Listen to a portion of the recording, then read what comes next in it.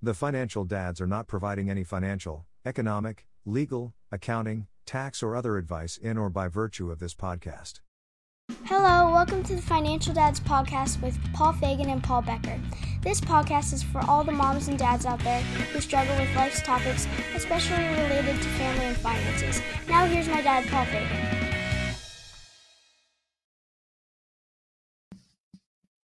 Hey, Paul, how you doing? Hey, Paul, how you doing today? Hope all's going well. Doing well. Fantastic. Let's see, what's been going on? So I think I've been making a mistake for the past, I think, 2 years.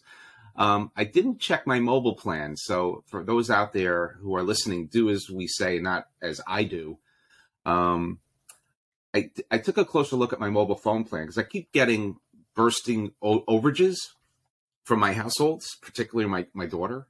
She keeps bursting over the plan. And I was paying for like these little bits every month. I'd get hit with another $15. And it was getting to be kind of crazy. So I finally took a closer look at the mobile phone plan. And I didn't realize that it would be just a little bit more money just to go unlimited. As opposed to what I had in place. So that was sort of a lesson learned. So we fixed that glitch. Hopefully my mobile plan billing will smooth out somewhat. But that was a lesson learned on my side to check my mobile phone plan from time to time, especially if I'm seeing those bursts or overages. If anyone sees those out there, you might want to see if you can get a better handle on the plan, even with your current carrier. So Paul, what's been happening with you? Yeah, that's great advice. I did something similar years ago with an unlimited plan. Very, very helpful. For me, I was looking at my 401k with my current employer and want to see if I can move that out or what of that I can move out to maybe a self-directed plan. Personal preference, something I want to see. So I called them up and I was very surprised at what you're allowed to take out. So they told me I could take out what the company contributed because I am fully vested. So I'm like, that's kind of weird. I would think I'd be able to take out what I contributed. So I think I have to call back and see what I'm allowed to take out. It's kind of interesting.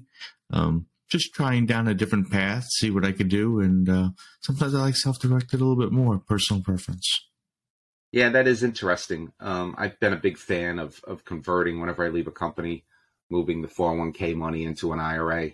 And that's always worked out well. I didn't think there was any provision to move any money out of a 401k. So that's interesting. I'd love to hear more about it. I guess I didn't realize you could at least move out the money that they give you. That's interesting. I could see where I would be confused as well. I had thought you couldn't move any of it, but so yeah, I'd love to hear more about that when you dig into that I'm further. building a new episode here, Paul. New episode coming.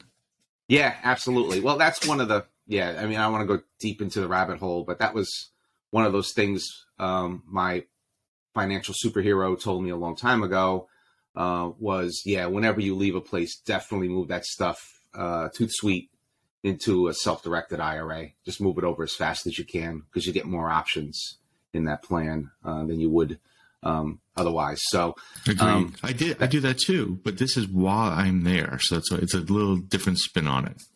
Yeah, no, absolutely. Absolutely. Well, good luck with that. And I'm curious to hear more about it. That'll be interesting to hear how that comes out. And maybe we'll have to do a full episode on that at some point. So cool. Well, today's podcast is charitable giving and financial planning with Mary Ann Keith. We're going to talk to her about all things related to this topic. But first, let's talk about some news we saw this past week. Okay, Paul, this news story is from the Ascent, Motley Full Service. Can I afford to live like last year? I guess this is timely, the way inflation's been going. They said, CPI reported an inflation rate of 8.6. And we're seeing market price increases across the board for almost everything. And they're talking about surging prices and how do we get by under these conditions and stuff like that. So it was a short article. I think what I took away from it was all about the budget, right? So there's nothing, at least from my vantage point, there's nothing we could do about the inflation. right? Other than live within it. It's something we're just going to have to live with, and it's going to be about the budget, right? So moving money from one part to another and just keeping a tight handle on it. Paul, what was your take on this story? Yeah, so sort of very similar there. There are little things you can do within it, maybe going for the store brand versus the name brand of a product. That's one way to certainly save some dollars on that. If you're going out and doing lots of errands all the time, if you can kind of route plan and make the trip more efficient, you can minimize some fuel usage there, things like that, and also makes better use of your time. I guess my one comment, I saw a quote online recently, which I thought was pretty neat. And what was it? It was around frugal versus cheap. Frugal versus cheap. So a frugal person may not go out to dinner 4 days a week. A cheap person won't leave a tip. Don't be the cheap person, right? So I thought that was a neat way to finally differentiate in my mind the difference between the two.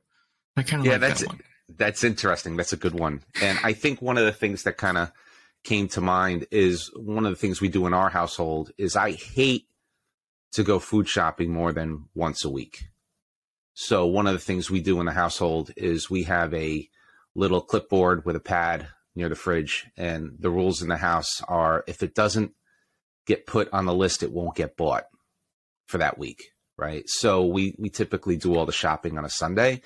But we have this defined list and defined menu. And we've talked about this in the past. I think we go back to the shopping episode way back when we talk about all these things. But I hate to go, you were talking about wasting gas. I hate going to the store more than once a week.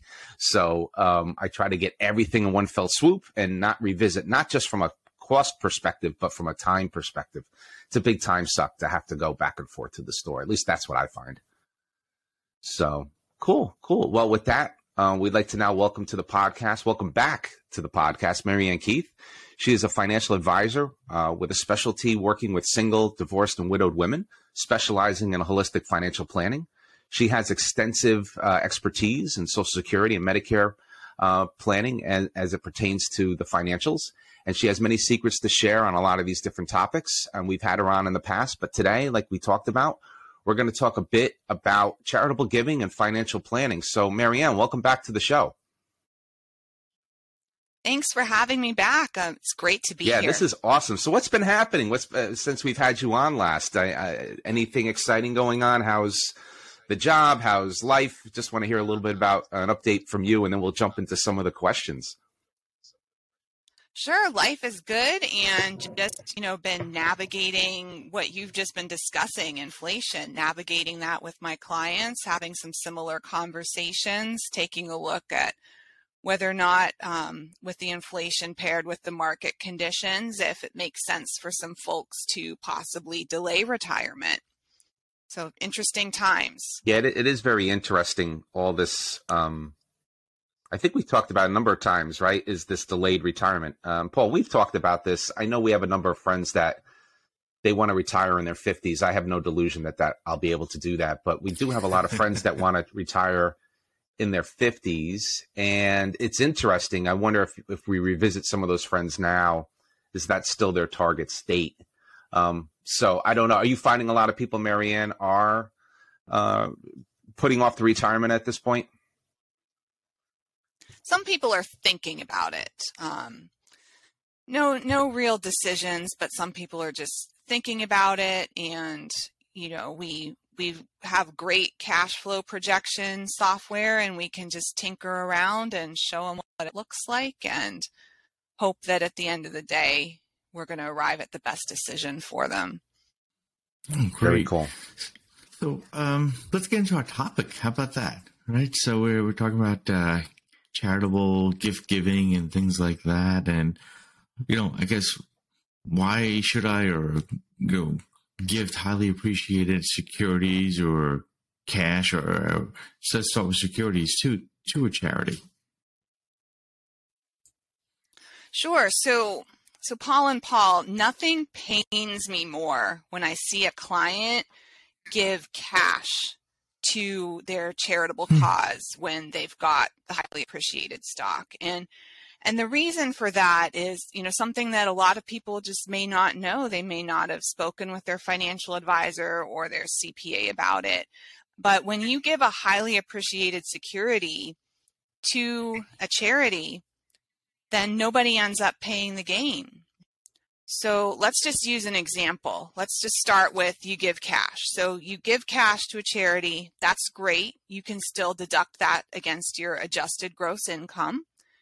And if you decide to give a highly appreciated security, let's just use an example. You've got $1,000 worth of stock. You paid $100 for that stock way back when. You've held on to that stock and now it's worth $1,000. So if you sold that stock to give the $1,000 to charity, you'd be on the hook for $900 in realized capital gains. So that either means you give less to the charity or you're just going to be paying taxes on top of what you're giving to charity. So if you take that stock and give the stock directly to the charity, and then the charity sells the stock, they don't have to pay the gains. You don't have to pay the gains. And if you really want to still continue to own that stock, you could just take your cash and buy it back at a higher basis. That's very interesting. And Marianne, what types of securities are we talking about? I know you mentioned stocks, but does that apply to mutual funds or other types of investments other than stock? That's a really great question. So stocks are most popular that I see for gifts. A lot of people also gift ETFs. Mutual funds in most circumstances can be gifted, but you always have to check with your charity because sometimes if you've got sort of a non-standard share class, it's possible that, your college, university, churches, or causes brokerage account might not accept it. So if you're gifting a mutual fund, definitely make some phone calls in advance to make sure it can be accepted. Yeah, that's good to know. And one of the things I love doing these episodes, everyone knows, I think we do show notes and we worked collaboratively on this. Marianne, you brought this topic to our attention. I found myself getting up early this morning and I started researching all these acronyms that you had put forth, right? So DAF and QCDs and stuff like that. So I didn't even realize this world existed. So thank you for opening that up to us. One of the things, I guess, when I was looking at DAF, which I guess is donor advised fund, you mentioned there was the difference between giving securities directly to charity versus the donor advised fund. And my second question to that is, if you have a charity in mind, like I have one that's close to my heart, can you route the monies directly from the DAF to that charity? That was a little bit ambiguous to me. I couldn't make that out. So maybe you could talk to us about DAF and how to route the money and how all that works. Sure. So the donor advised funds, the DAF, I'm glad we're just diving into the alphabet soup and making sure we clarify what these acronyms are. But the way a DAF works is you can give the DAF as much securities or cash as you want. You could just give them what you're going to use for the year. You could sort of front year forward average many years of gifts, and you put them in this account. And what happens is you take the deduction in the year that you fund the DAF. So if you're putting 5 years of charitable giving, you're going to take that deduction in 1 year. And once you get set up with your DAF, they're all a little bit different, but the kind of common theme is that they're only going to allow you to parcel out monies to charities that they've confirmed are tax qualified. And that's never an issue. Most of them have long lists of all the most common charities that they've already vetted. If no one's ever given to your church or your university, for example, all they do is they just look up the tax ID. They do some verification on their end. But the DAFs typically will refer to your individual gifts to charities as grants. So when you want to make a grant to your charity, there's usually an online portal, or you can call them and you can say, hey, I'd like you to send $100, $500, what have you, to XYZ, and then they handle it for you. So it can also be a really nice way for you to administratively streamline your giving. So not only are there tax benefits, you have this great portal where if you're gifting to multiple charities in 1 year, you've already taken your tax deduction, you've gotten your donation receipt from the DAF, and then every time you give money to your charity through these grants, let's say you give out 10 grants in a year, you don't have to worry about the receipts. Whereas previously, if you were giving to 10 individual charities in 1 year, you had to round up all those receipts for your tax return. Oh, that's neat. I really did not know that existed. One of the charities I've been involved with, they really like to encourage, they call it, I think, the Heritage Society, which is upon really your death that you're giving to them in securities or whatever, sort of. So I don't know if you're even signing anything, but is there anything to that from an inheritance for your other heirs if you're doing it that way, other than they get less? Oh, absolutely. So, I work in a very collaborative practice. We're always making sure we work with clients' CPAs, but we also work with their estate planning attorneys. And one thing that's been coming up a lot lately is, what tax brackets are your heirs in?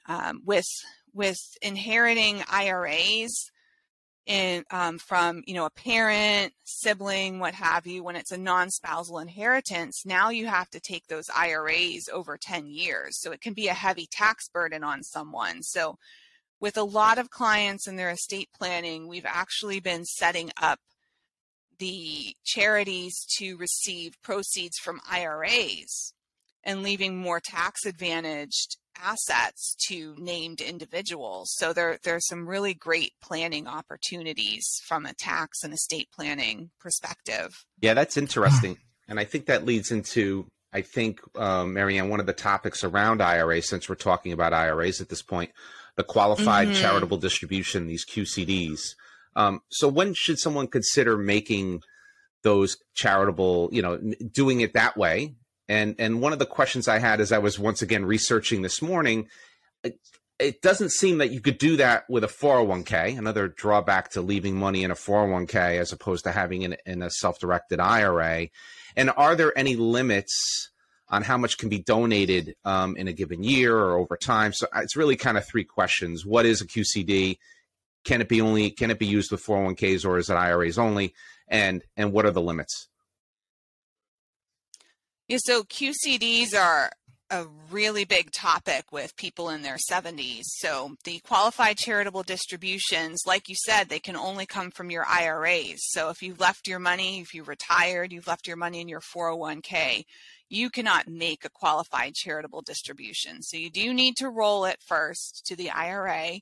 And once you reach age 70 and a half, and this part is what really confuses people, because as we know, the required minimum distribution, the RMD age, got bumped up to 72. But they left the qualified charitable distribution age at 70 and a half. And starting on your 70 and a half birthday, you can't do it before, even if your 70 and a half birthday is in December, you have to wait till that exact day. But at that point, you can give up to $100,000 per year from your IRA to a charity. And you can do that tax-free. You don't pay any tax on the distribution so long as you send it directly to charity. You can't send it to a donor-advised fund. Well, you can, but you would have to pay taxes on it if you send a QCD to a donor-advised fund. But we've found that it is such a great planning tool, because once you get to age 72 especially, you're going to have to take your required minimum distribution anyway. And if there's an amount that you're planning to give to charity, why not just peel that off the top of your RMD, pay out all your charities, not pay any income tax, and then you just take whatever you need, your remainder RMD for your living expenses. And it can really help at that age for a lot of reasons. people in their 70s are all trying to watch their income just to make sure that their Medicare premiums don't go up. There are those graded brackets, the IRMA, they call it, the income related Medicare adjustment amount. If you can get your taxable income down, you can potentially save on your Medicare premiums and your taxes, obviously. And also, if anyone out there is listening that has what we call an estate tax problem, where when you pass, your estate might be worth more than $12 million. This is also a way to get some money out of your estate. Wow. So, acronym soup this morning, but also some great education. It is really neat. So that's the only thing I didn't know. That's why I love this podcast, Paul. I learn so much every week. Thank you. Thanks for including me in this. This is great. Sorry, I just had to say that because it's great. My next one here is what are some of the common mistakes that investors make when gifting highly appreciated securities? Are there mistakes? There are mistakes, and that's why you always make sure you check in with a CPA. I know that I sound a little bit like a broken record on the CPA piece, but a good CPA is worth their weight in gold. And one common mistake that some people make when they go to gift a highly appreciated security is they don't check to see whether or not the gain on the security is long-term or short-term. So if there is a long-term gain on the security, then you can deduct the full value, the full market value of the security when you make the gift. If the security has a short-term gain, so that means you've held the security a year or less, you can actually only write off the cost basis. And in that case, depending on your circumstances, it might not make sense to do that particular gift. I had no idea. A lot of people don't know until they make that mistake. It's one of those little known facts. And sometimes, during tax season when CPAs are busy, people don't always reach out to ask. So I just encourage your listeners. We're recording this in the summer. I don't know when the listeners will be listening to this, but CPAs love to meet in the summer. One of my favorite summertime activities with my clients is getting on the horn with their CPA and doing some tax planning. And that's where we learn some of these little tips and tricks. Yeah, that's interesting, Marianne, because when I go to the gym, I used to run into some accountants that do it full time, right? That have a full practice. And between January 1 and typically May, they are full out swamped, right? And as you can imagine, March and April are miserable for them, right? And then I would always have these locker room conversations around that time. And then as soon as June hits, they're like, whew. Okay, now I can breathe, right? So to your point, that makes total sense that they get that little bit of a breather so they could concentrate on the work. But that's a great call out that you want to try to get to your CPA, not during tax season. If you got those critical questions, not that they would make a mistake or anything like that, but just the fact that they are so busy and so overwhelmed with tax work. It might be difficult to get their full undivided attention during that time. So it's a great call out. One of the things I wanted to ask, and this is around the benefits of charitable giving. There are people out there that say, charity begins at home. I'm not going to donate.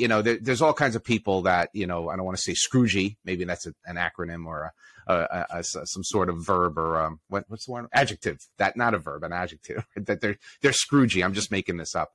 And they don't want to give. But what are some of the benefits to giving to charity for those who are not charitably inclined? That's a great topic. And just to give you a story, worked with a client a few years ago, husband and wife, they were having just the biggest income year. And they knew it was just going to be that particular year where their income was going to be so big, just due to some stuff going on at work. And they were looking at ways to offset some of the income. So I went over all of their options with them. And when we got to the charitable giving option, we talked about it and they're like, well, we haven't really engaged in charitable giving. And it wasn't something they felt particularly strong about. And it doesn't make them Scrooges or anything. They just mostly had been focused on building their family's assets so that there was a legacy for their children. And we talked about it, and some of the advantages are, you can use it to offset your income for the year. You can't offset all of your income. There are limitations, but it's a good tool. And one other way to look at it is if you've got kids and you're sending them, for example, to a private school, after you pay that private school tuition, those schools are always still looking for donations. So we found that the donor advised fund was a potential way for them to still keep that charity close to home, but also offset their taxes. Another example of where you might give even if you're not charitably inclined, or if you are, is if you had a big liquidity event. If you've sold a business, if you've sold some real estate, real estate prices are through the roof right now. People are selling homes and realizing more gains above their exemption they get of $250,000 per person. So even though the charitable giving is an offset against your adjusted gross income, it's still a way to get your taxes down in one area. You can't deduct it against a capital gain, but if you can get some taxable income down on one side of the balance sheet, every little bit helps. Yeah, that is interesting. And once again, it kind of goes back to what you said before in terms of getting your CPA engaged and your financial advisor and everyone working together on this stuff. One of the things that came up in my mind when you were talking was a number of years ago, they changed the tax laws, and you were talking a little bit about the standard deduction. And anecdotally, I have a lot of friends that are taking the standard deduction now because when the what's the words I'm looking for? The itemized was all about, writing off mortgage interest expense and real estate taxes. I think those were the two big ones. But in short, have you seen a lot of your clients now taking the standard? And in your opinion, has that hurt? Has it helped? Is the standard deduction better than trying to deduct all the interest and the mortgage interest and the taxes? I'm just something that's been in the back of my mind, because kind of from a backyard barbecue perspective, I've had these conversations with relatives and friends, and some people see the standard deduction as an advantage and others see it as a disadvantage. And I'm curious what your opinion is on that. I know it's a little bit off topic. Yeah, it's definitely a relevant topic. And what it's done is it's sort of opened up new conversations and more options for folks. So there are certain states where property taxes are higher than others. And I think those are the places where it hurts the most. Obviously, the mortgage interest didn't get capped, but if you're not able to write off your full property taxes, it makes people reconsider whether or not it makes sense to own a home versus rent. So one of the big takeaways I've gotten from the Tax and Jobs Cut Act back when they increased the standard deduction and put this cap on the property tax is that, it could become a lot more appealing for some people to rent if they're not going to realize that full benefit. And now, especially with soaring real estate prices, renting is a bit more appealing for some folks. Yeah, definitely, because they can't get they maybe don't have the down payment to make to even buy something, let alone everything else. I think that's a whole separate topic we could talk about. I started to learn about but at least to own. So it's a whole separate world where you can rent it, but sort of leasing it to own it, and parts apply to your down payment, and then you buy it outright with a predetermined price in a few years. Anyway, off topic. Sorry about that. I tend to do that. Back to the charity side here. I guess, sometimes you see on TV in particular, there's one charity I see on TV a lot advertising, donate your cars, boats, anything or whatever. I think we probably all know the one I'm looking at. But how do you know a charity is really using a reasonable portion of the funds you're giving to do the work they say they're going to do? Yeah, so that's where your own personal due diligence comes into play. You've got to do your research on the charity, see what you can find online about them, talk to some references, speak to some folks at the charity. But that is an unknown when you're giving money to a charity that's, a large national organization that's not as close to home. We spoke about keeping charity close to home. If you're giving it to, a college or a church, you have a pretty good idea of what it's being spent on. But you bring up a great point, Paul, that it's important to research where you're sending your money to, just to make sure that, it's not being spent on fancy shoes for the, the leader of the organization, and that it is going to that cause that's so close to your heart. Yeah, I thought there was some sort of database somewhere or some sort of filing that they had to say how much of the funds are used versus the expenses. Is that part of their annual filing with the IRS? Do you know?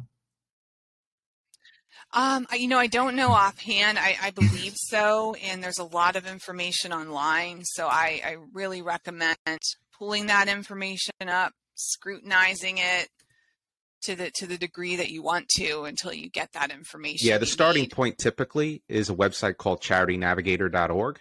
And they keep track of CEO salaries and percentage that goes to the charity.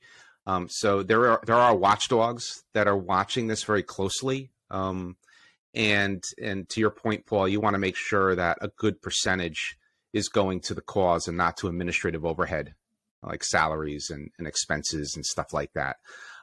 So I think that's interesting. So I think that's what I've used in the past is charitynavigator.org. So people out there could check it. We'll put it on our Facebook page, and people can check it out and take a look.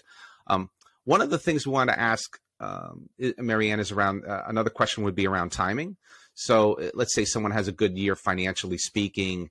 Is it better to do a donation in that year to help offset the gains? Absolutely. So if you're having a big year, that's a year where you might want to employ the bunching strategy, because you can offset some of your income. So just so your listeners are aware, when you're gifting securities, you can only write off or deduct up to 30% of your adjusted gross income. So I don't want anyone out there thinking they can just wash out a whole year's income with securities. There are limits to it. If you're gifting cash, you can gift up to 60% of your adjusted gross. And if you do give, if you accidentally give more than you can deduct in 1 year, there is a carry forward provision. It's only for 5 years though. So that sort of goes back to mistakes. If you're given like a huge mega gift, just make sure you're not giving away more than you can absorb on your returns over 5 years. But absolutely, timing is everything. That's why you meet with your trusted advisors to make sure that you're taking advantages of these opportunities to do things to offset income when you're having a big year. So I have one more one. It is a bit of a silly one maybe, but that's I'm good at that. So say you have a car or something like that, and you don't need any more. So your options are you could sell it, or you can gift it to a charity somehow. I don't know how that actually works. Is there any advantage to doing one over the other? Do they look at the blue book value, if you will, for that asset, and that's how you can write off, or do you know? Yeah, so for writing it off and assigning a value, it really ends up being between you and your accountant and how much they're gonna let you write off. With a car, because a car is a depreciating asset, you're not necessarily worried about paying a capital gain when you're selling a car. Because I'm guessing, I'm not a car gal, but I'm guessing there aren't many car sales out there that result in a capital gain. So with a car, I don't think it matters much either way. But one thing to keep in mind is, if if you've got a lot of extra cars, I know families, once their kids have left the nest, sometimes they're left with, 5 cars in the driveway, and donating a car could be a way to reduce your overhead because you're eliminating insurance payments on that car. You're eliminating property tax if you live in a state where you have to pay property tax every year on your car. So donating a car is a good way to just reduce some of your family's overhead, some of the budget. Cool, thank you. And I guess any last words on this topic? Sure. So I think that charitable giving is a really great way to leverage some of your existing assets. If you think of a lot of people out there who work for companies that have maybe given them stock over the years, you may have highly appreciated assets that you haven't thought of through your stock options. And one thing I've noticed in my work, I'm proud that I serve people of all political beliefs. And one thing I want to let all the listeners know is nobody likes paying taxes. Republicans don't like paying taxes. Democrats don't like paying taxes. Nobody likes to pay taxes. So if you have some causes that are important to you and you're looking for ways to get your tax bill down or avoid taxes, look at some charitable giving and talk to a financial advisor and a tax professional to see how it can benefit you. Yeah, thanks, Marianne. And that leads into kind of the summary recap that we always like to do. And I'll start, and then Paul, and then we'll let you kind of give any kind of plugs and anything to kind of let people know where they can find you. For me, what resonated was how important it is to build that proper team around you. This has come up on several episodes recently, Marianne, where, between an attorney, a CPA, a financial advisor, a real estate agent, you want to have that right team in place that you implicitly trust to really help you navigate these waters, because there's so many things out there that if people think they could do it completely on their own, I guess they could try, but more often than not, they could run into mistakes unless you're like my financial superhero, who probably doesn't have any of those, right? He maybe has an attorney. Everything else he does on his own. But for the most of the people out there, the 95% of the population, they should be working with people like yourself. And you said it earlier, you're worth your weight in gold in terms of to your customers and to your clients. So I think that's important. The other thing from a takeaway is I would love to have you at one of my backyard barbecues to talk about this standard deduction thing. It keeps coming up, and once again, it is politically charged for various reasons. And I loved your perspective on it. You said it more eloquently than I could. And then the last piece is this charitynavigator.org. I posted it on our Facebook page so people can check it out. So if you have a favorite charity, you could check out the percentages that actually go to helping the charity and not to administrative overhead. Paul, what were your takeaways for today? So a couple things. One, the DAF, the donor advised funds, I had no idea. IRA donations, doing it that way. Again, no idea you could do some of this stuff. So that's really neat.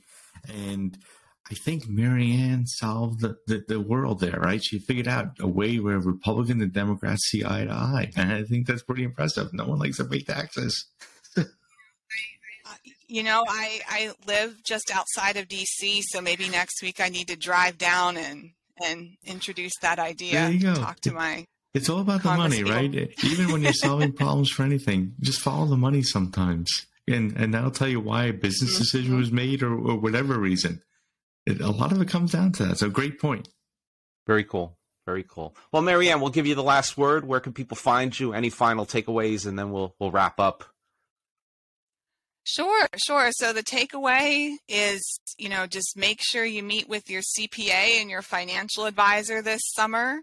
And you can find me at www.bedenwealth.com. That's BEDEN wealth.com. Or you can look me up on LinkedIn and drop me a line there. Great. Well, thank you very much, Marianne. It's always a pleasure having you back on the show. And it was awesome to catch up today. So thank you for that.